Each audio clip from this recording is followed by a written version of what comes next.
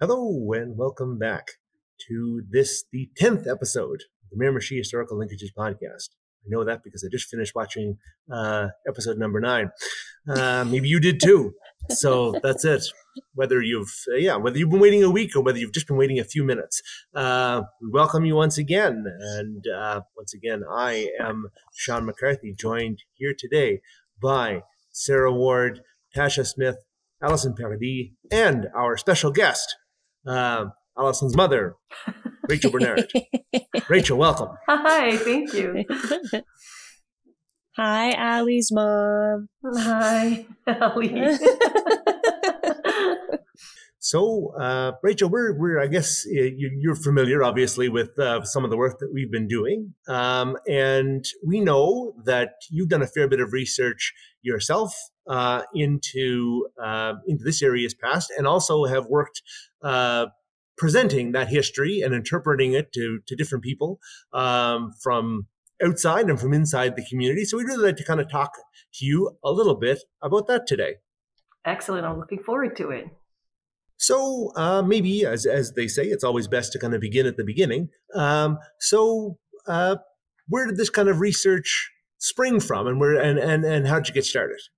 Actually, this came from a project with Friends of Beaubears, where the Interpretive Center is in the Nelson area. And I was approached by the executive director at the time because the Acadian celebrations were happening worldwide, but they were happening in the Caraquet region. So this would have been a good time for us to showcase the history, the Acadian history in the Miramichi area, where it's especially known for its Irish roots and for its First Nations roots, but maybe not so much Acadian roots. So for me, it was an eye-opener. I started with little bits at a time because I wasn't sure where, and I'm not originally from the Miramichi area, so it was kind of interesting for me to go through that exercise. But I did. I started, like I said, little by little. Sean, you were somewhat part of that creation also. I did seek out, well, you gave me a lot of information to start with, books that you had gotten a hold of from France. Remember that? I don't know if you remember the manuscript that you had gotten from France. Yeah. So it was all on a USB stick, and it was, I don't know, like 1,000 pages. I'm not sure. And then from there, I kind of took bits and pieces from there, and then ended up going to Fredericton to a gentleman who was in theater, but also did a lot of history research for plays that he would write. So I started looking through that also, and it was really interesting. I got to discover so many wonderful things about the Acadian history. And since that day, every time I speak in public or every time I talk about the Acadian history, the first thing I mention is the Acadians would not have survived 1 minute without the help of the First Nation when they arrived. Mm-hmm. And that's a guaranteed thing. When I say we, because it's our culture, our people that arrived in Miramichi, and the First Nations people were the ones that were there helping my ancestors to settle for the winter and show them how to eat off the land and how to fish and how to hunt. So that is something that stayed with me from that. Although I knew it already, this was concrete to me. So I learned a lot of things. And that was in 2008, 2009. Yeah. I just realized that our very first, I was trying to think of like, where did any of my knowledge of like, not necessarily my ancestry, like you've always been very vocal. Passionate about, I'm just trying to think of a nice word, very passionate and vocal about our culture and the importance of knowing where you come from as an Acadian, and knowing who helped you, knowing why you're here. So I was trying to think, I was like, but when was the first time that I really that it all kind of hit me? And I realized that it was the first year that we moved to Miramichi, and you were cast in the play Evangeline. Yes. And I remember watching rehearsals because I was still 9 years old. Yeah. And that was my first time seeing you on stage. And it was my first time hearing this whole story about Evangeline and, you know, like seeing it acted out in front of me. And I think I had kind of forgotten that had happened. But when I try to like trace that back to where like all of that started for me, where my passion of our Acadian history came from, it was from watching you share it.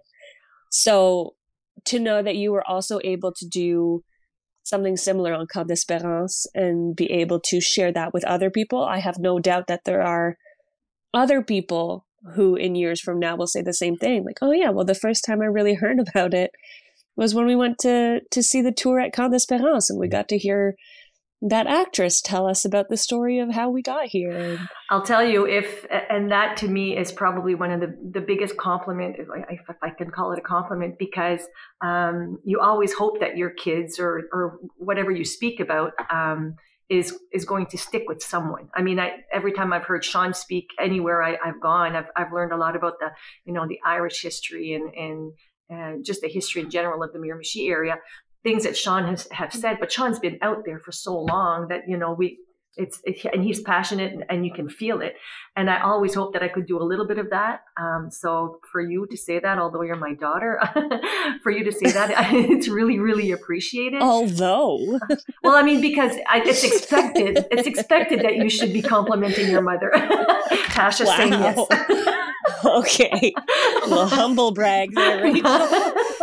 No, all joking aside, it's just, and it's funny because I get this passion from my grandfather. I always say that because my grandfather passed away when I was in my 40s, and he was 97 years old, and he was full of it, and he taught me a lot.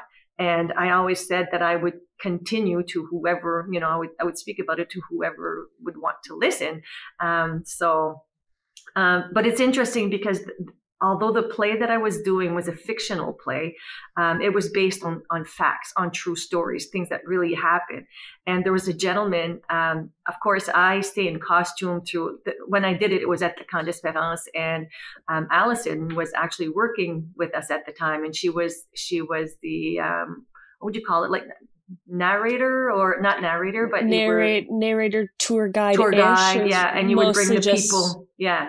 Yeah. Well, that was cool. You brought stories on the boat. Exactly. So you would bring people from one side of the river to the other, and and so when I would finish my piece, I would run off, and I'm still in costume, so nobody would see me, and I would go back to the interpretive center and put my everyday clothes on and try to sneak away, because it takes away from the magical, the true story kind of thing. So I usually kind of step away. But this one gentleman actually saw me leaving, and he tapped me on the shoulder and he said, "Was it you that did Marie-Jacqueline Bellefontaine?" I said, "Yes."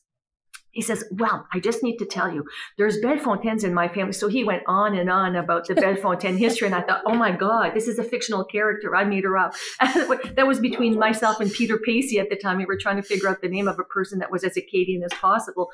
So, but for him, he had his ancestors were Bellefontaine. So, he's like, "You're my cousin." I'm sure you're my cousin. I think I disappointed him just a little bit when I said that my name wasn't really Bellefontaine, but he was. Like, I'm a Bernard. Yes. So I have fond memories of doing that play outside. It was the reaction of the people, and I saw people cry, which was really touching. And I couldn't look at those people because I would talk about the sadness of the people that had died, but I also spoke of the kindness of. That's how I would start my play, was with the kindness of the First Nations that helped the people there, and then I went into songs that were old Acadians. That was a difficult one, trying to figure out the songs that actually existed in 1760, early 60s. Yeah, it was difficult to find. I did find them because they were old French songs from France that the Acadian people had brought over to Nova Scotia and then kept them with them. And Allison, I still sing them to you once in a while. Oh, I know you do. And I sing them to my kids. And I'm still actually right now, part of the research that I'm working on is folklore and old songs that are, that kind of stem from, yeah, I should talk to you more, Yeah, you should. Tell you what I'm doing in my life. But yeah, that's a big part of what I'm doing on my side of things. But folklore is a big thing that we've all kind of been researching lately. And I know that a lot of it, I do, like, if I'm looking for kind of that starting point, I do very often think of, what did my mother sing to me? And where would she have gotten it? Like, you have to trace backwards, right? Mm-hmm. Mm-hmm. So thanks for singing me Acadian lullabies. And I do it to my kids too. So hopefully one day they'll be passionate about Acadian history and they can keep sharing all of that knowledge. And they were very simple songs when you think of when you think back stories. Of those songs. Yeah, they're just stories. Yeah. And some of them, I mean, I remember, le voyageur, le coureur des bois. And I think, Sean, you know that term also, is there were songs about the coureur des bois. Nobody knew really what a coureur des bois was. It was actually someone who was kind of bartering. He would go from one village to another. Sometimes he was crooked and sometimes he wasn't. You had the good entrepreneurs and then the bad ones, but coureur des bois is what they were called. They would go from, and so there are a lot of songs about that too, which is very old. Yeah. So yeah, no, I have so many fond memories, and I did go 1 year to Bonaventure in the Quebec, on the Quebec side. So I'm originally from Dalhousie, and Dalhousie is on the north shore of the province, and the Acadian presence there is not, I shouldn't say not as strong. I mean, Acadians are there for sure, but we're next to the Quebec border. So for us to learn about our Acadian history, it's a little easier as you go down the province because you get closer and closer to the Nova Scotia border where the Acadians originally settled. So a lot of them, when they were able to flee Grand Pré, a lot of them ended up in Memramcook and Shediac and along the water everywhere and up to Miramichi. And from Miramichi is where they kind of dispersed a little bit. Some of them went back down south, some went up north. So I'm from one of those families that was up north. And so I did get a chance to go to Bonaventure, and there are many Acadian families there that settled. And I was able to tell the story of Marie-Jacqueline Bellefontaine in a more fun environment. But I also talked about the rich history of Acadians in the Miramichi area. And I always like saying that because, like I said, people expect to hear more because, when you arrive in the Miramichi area, what do you see is the big tank with the Irish, Canada's Irish capital. So, and they leave it at that. So they think that Miramichi is known for that, which they are, but there's so much more history than the Irish. That's just bonuses left and right. When there are four cultures here that are the first cultures that were in Miramichi, and that's the First Nation and Acadians and Irish and Scottish. So we're one of the lucky cities. And yeah, I mean, and I think, Rachel, a lot of the work that you were doing, what I mean, I think was again, speaking as somebody who was at Beaubears Island, before, during, and after, that was a key part in connecting a lot of other communities in New Brunswick and elsewhere in Quebec and in Nova Scotia to Miramichi as a place where they could, come to understand chapters maybe that they hadn't known of their own Acadian history. A number of people that would come in afterward, from the four or so years that you were presenting, and then when René Gilles Leblanc published his book with kind of a listing of all the people that he knew who were at the Comte d'Espérance, really it allowed a lot of people to really kind of connect their stories to the story that we were telling, and your story, really, the story of Marie-Jacqueline Bellefontaine, and I think that really kind of made it very special for a lot of people. So I think you were very much at the cutting edge of that, revival, as it were, and maybe that that new understanding of that story. It was such a great project to work on. I mean, it was, there was a lot of background work, of course, through the winter before we started, and so many surprises for me. As I was going through some of the history books that I was able to get a hand on, read a lot on the internet. It was, it was. I'm happy that I was part of something like that. It was such a beautiful time for me to be able to really connect with people because it was part of my history. It made it easy to be emotional in my character, because sometimes as actors or when you're on stage, you're told to do things on cue, and it's okay. You can do that. I mean, when you've been on stage long enough, but when it really comes from your own roots, it's easy to get emotional and get carried away into the story. So, thank you. Thank you for bringing all this back, because it's been a while since I was able to talk about it. I say that, yet I've seen myself going through, I'm meeting new people at the Carrefour Beausoleil or whatever, and telling about our history. And they've said to me, like, what do you mean your history? I said, well, do you have half an hour? And I would drive them to Wilson's Point, and I would actually not reenact, but I would walk and say, this is where this happened. And here we believe there might be graves. We don't know if there are Acadians that are buried here, but if you go back and you look at the history, it seems that this could happen. And I would take them by the water, and I'd say, just picture this full of ice in the middle of winter where the Acadians are stuck and they can't go anywhere and famine hits. And so it's just, I guess it's just tattooed in my brain. I just like showing this to people and giving them, a little bit of our history. It was to me too. I think so I had two thoughts while listening to there. The first one being that I think at the time, being like 15, 16 years old, and watching you do your whole spiel, the performance and the songs and all of this, I think my mindset was of, that's my mom. She's. Were you embarrassed?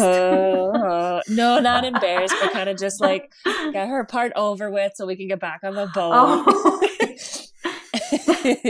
And as an adult now, I don't think I could watch that performance a single time without crying. Like, you know what I mean? Like, I think at the time it was typical. I was a teenager who was just like, I'm too cool for my mom.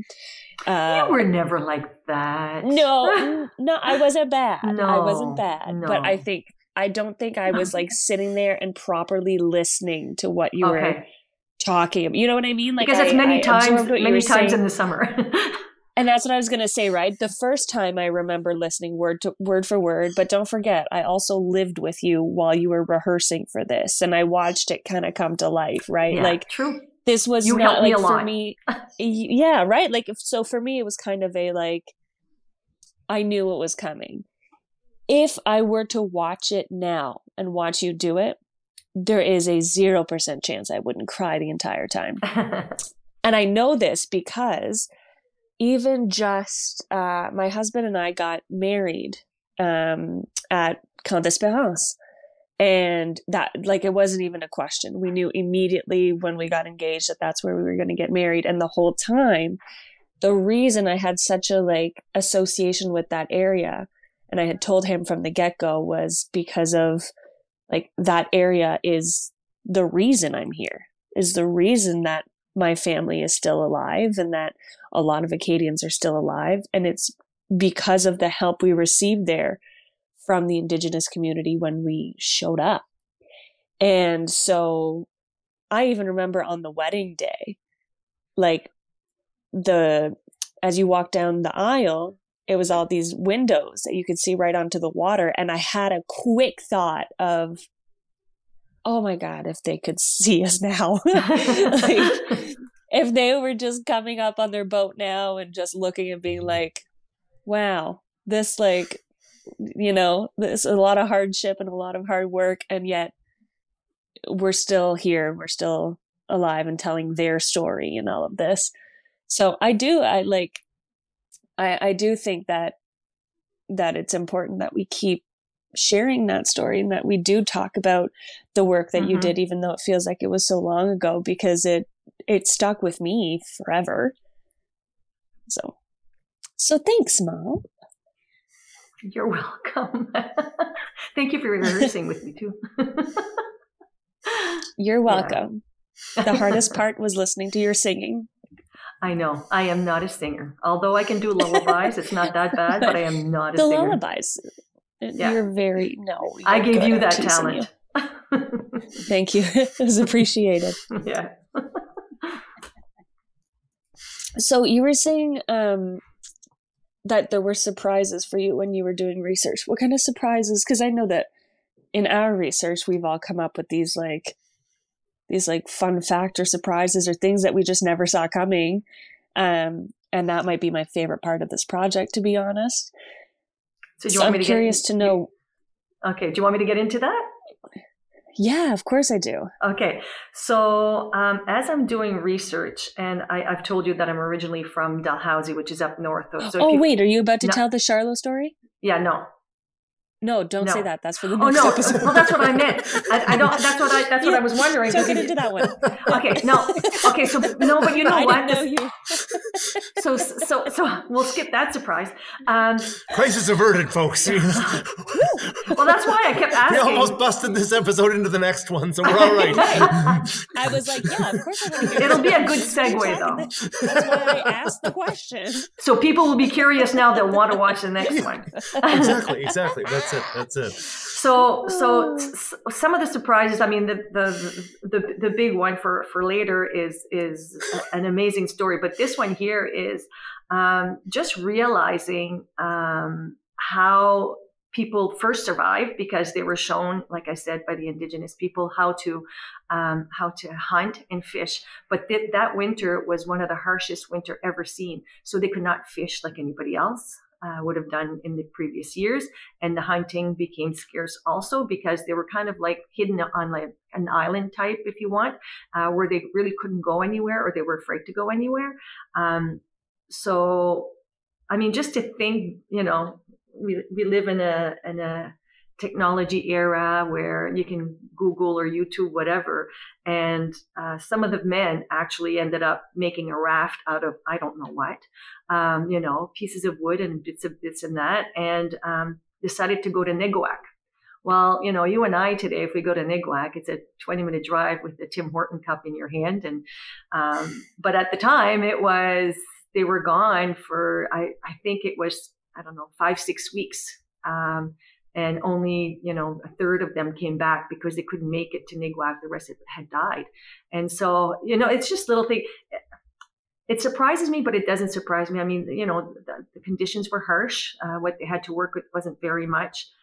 They were left there on the captain of the boat had said, we'll be back with reinforcement to come and get you. And that didn't happen. And I just what went in their minds? Like, how do you sit there and wait every day? And my character, when people arrive, my character is working on their fire, and the fire, which represents so much, the fire was actually there as a beacon so that the boat would see where the Acadians were. So these people had the fire going all the time. So it's just like so many little things that